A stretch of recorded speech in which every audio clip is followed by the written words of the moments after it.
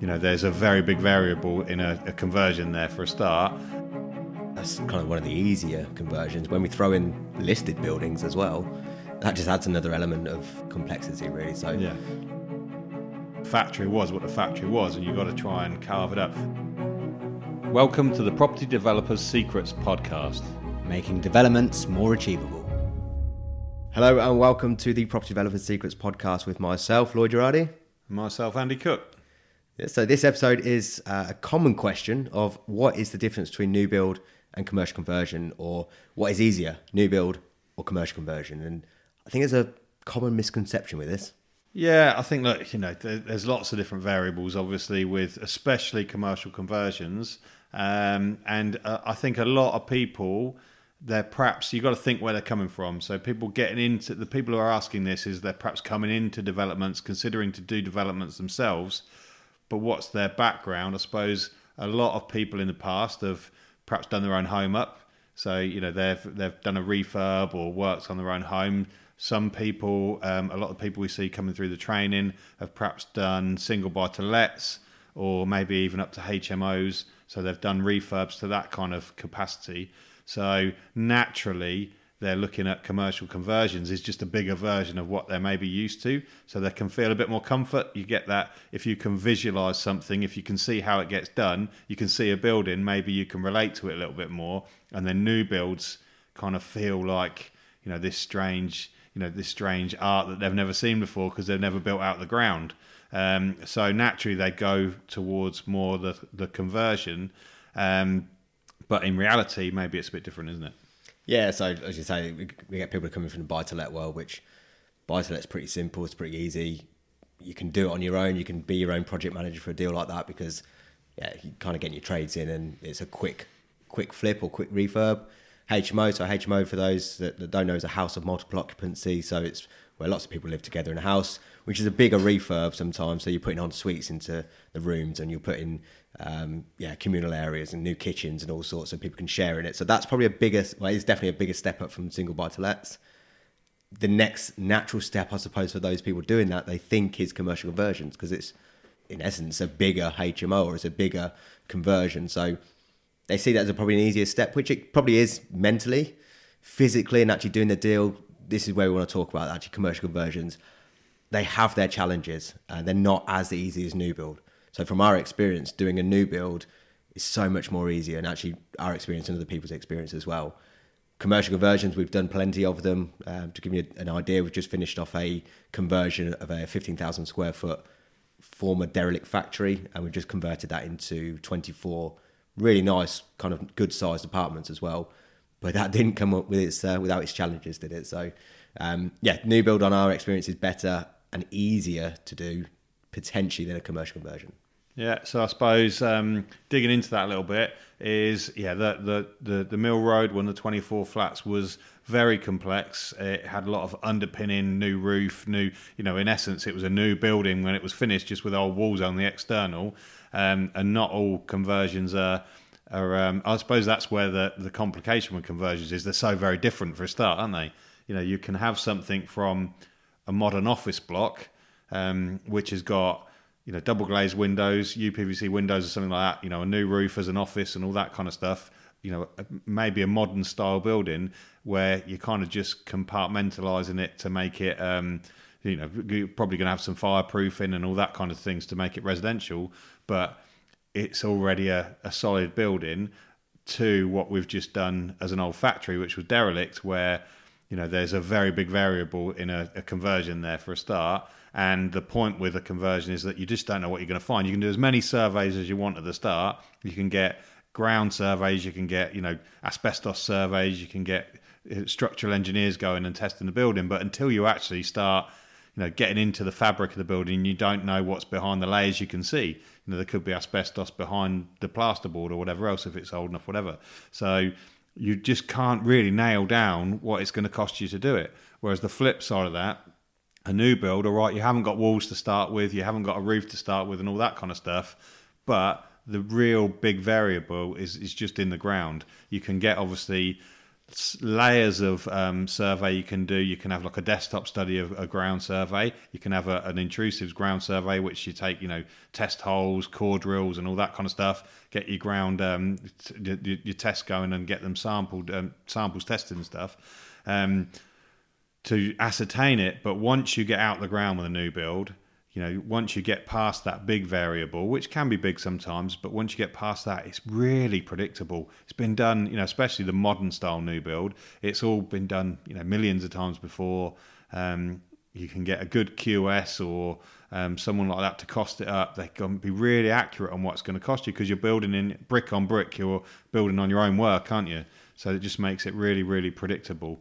Even when you talk to quantity surveyors, they much prefer putting the quantities and the quotes to a new build because, again, they're just creating everything from scratch. Whereas commercial conversions, they've got to say, okay, what walls have we got to sort of hold up, or the structure of the building, how are we going to put the steels in there, and that you're having to work with the existing framework. Whereas new build, as you say, is just completely from scratch. So it's like, to summarise, I suppose, is you've got the round peg putting in the square peg in a round hole. You're having to deal with what's already there. Whereas if you can make the hole, and I don't know where I was going with that, but I have no idea where you're going with this, but that's fine. Yeah, the whole idea is that you can't just you got to work with what you've got. So the way I'm thinking of that is at Mill Road, we've got one of the flats which is it's an odd shape because you've got to deal with what's already there. Yeah. So it was just odd. It's just an odd shape because you would never design that building like that if you were doing it as a new build, would you? Yeah. But the factory was what the factory was, and you got to try and carve it up. And in fact, when we bought that factory, it had planning for 24 flats, didn't it? But when somebody's selling something, an existing building, they get an architect to look at it. They don't want to spend too much money. They just want to. They're going to get their value by getting the uplift in planning. So, are they going to make all the right decisions of how that building's carved up? Probably not. So we actually we purchased that with our partners we're working on with it. And it had 24 flats, but the penthouse one was 1,200 square foot, wasn't it? And it's in Wellingborough. It's not a high value. It's not in the middle of London. And then the ground floor ones, some of them were 300 square foot. So it just wasn't carved in any kind of sensible way in any way. So we ended up going back into planning. Couldn't just jump straight on it, even though it had planning. We had to go and get a new planning scheme on it. It was more than just an amendment because the whole building was sort of designed, if you like, to make it much more even, much more so as the end product would be livable and that the people would enjoy it, whether it was going to be rented or sold or whatever. It makes no difference. People have got to enjoy living in it, and it's got to be architecturally designed properly, which, like I say, the person who's selling it, they're not going to go into that effort. They just want to sell it for as much as they can do. They're not building it out. They're not going to deal with the tenants at the other end. So I think they're the complications that you're going to get with an existing building sometimes. Yeah, and that's kind of one of the easier conversions. When we throw in listed buildings as well, that just adds another element of complexity, really. So, yeah. Look, there's no listed land. You don't get listed land, so a listed building, you've got to work with that, and there's more requirements with that, which could increase the build cost as well. So yeah, land is easier, but let's look at a positive of commercial conversions, though. That I do generally think they're easy to find, and you've got permitted development rights on them. So anyone can walk past a building and see it's derelict. And yeah, you can kind of tell from the outside that it's not lived in. Sometimes you can look by the windows, they'll be smashed, they won't be there, there'll be no lights on. There's lots of signs with that. So if you're in London, I do think commercial conversions is probably going to be a better strategy for you. Like we talked about this in episode 4 about where to invest. And it depends on where you are, but they're easier to find because there's an existing building, you can see what's there, and you can potentially see what you can do with it. Permitted development rights allow you to convert that building without going for the full planning permission on there as well. So if it's an empty building, or it doesn't even have to be empty, but if it's an office building, for example, you can convert an office into residential flats without going through the full planning permission required. So it does have its benefits. It's probably easier to get on site, quicker to get on site, because of the whole planning process, and using permitted development rights in the right way will help you get on sites quicker. But new builds are easier when you're actually on the site and developing it out as well. And you know what? I also think selling a new build is probably easier than selling a commercial building that's converted. It depends on the look of it and the feel of it, but actually people like brand new things as well.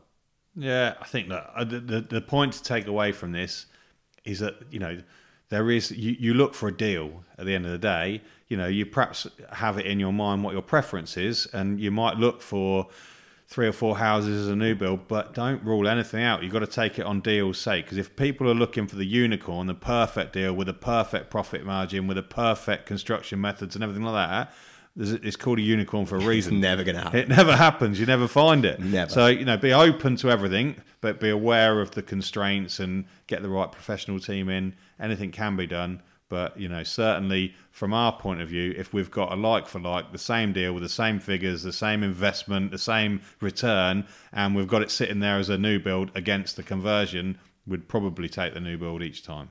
Yeah, absolutely. But I think it depends on your strategy. It depends on you as a person as well. So just thinking, for example, we've got former students that live in Devon, and there's so many barns around where they live, and derelict barns, that you've got the whole Class Q conversion where you can convert a derelict building, or not derelict as such, but a farmyard building, agricultural building more so, into a residential property. And they took that strategy on as their niche, and that's all they did.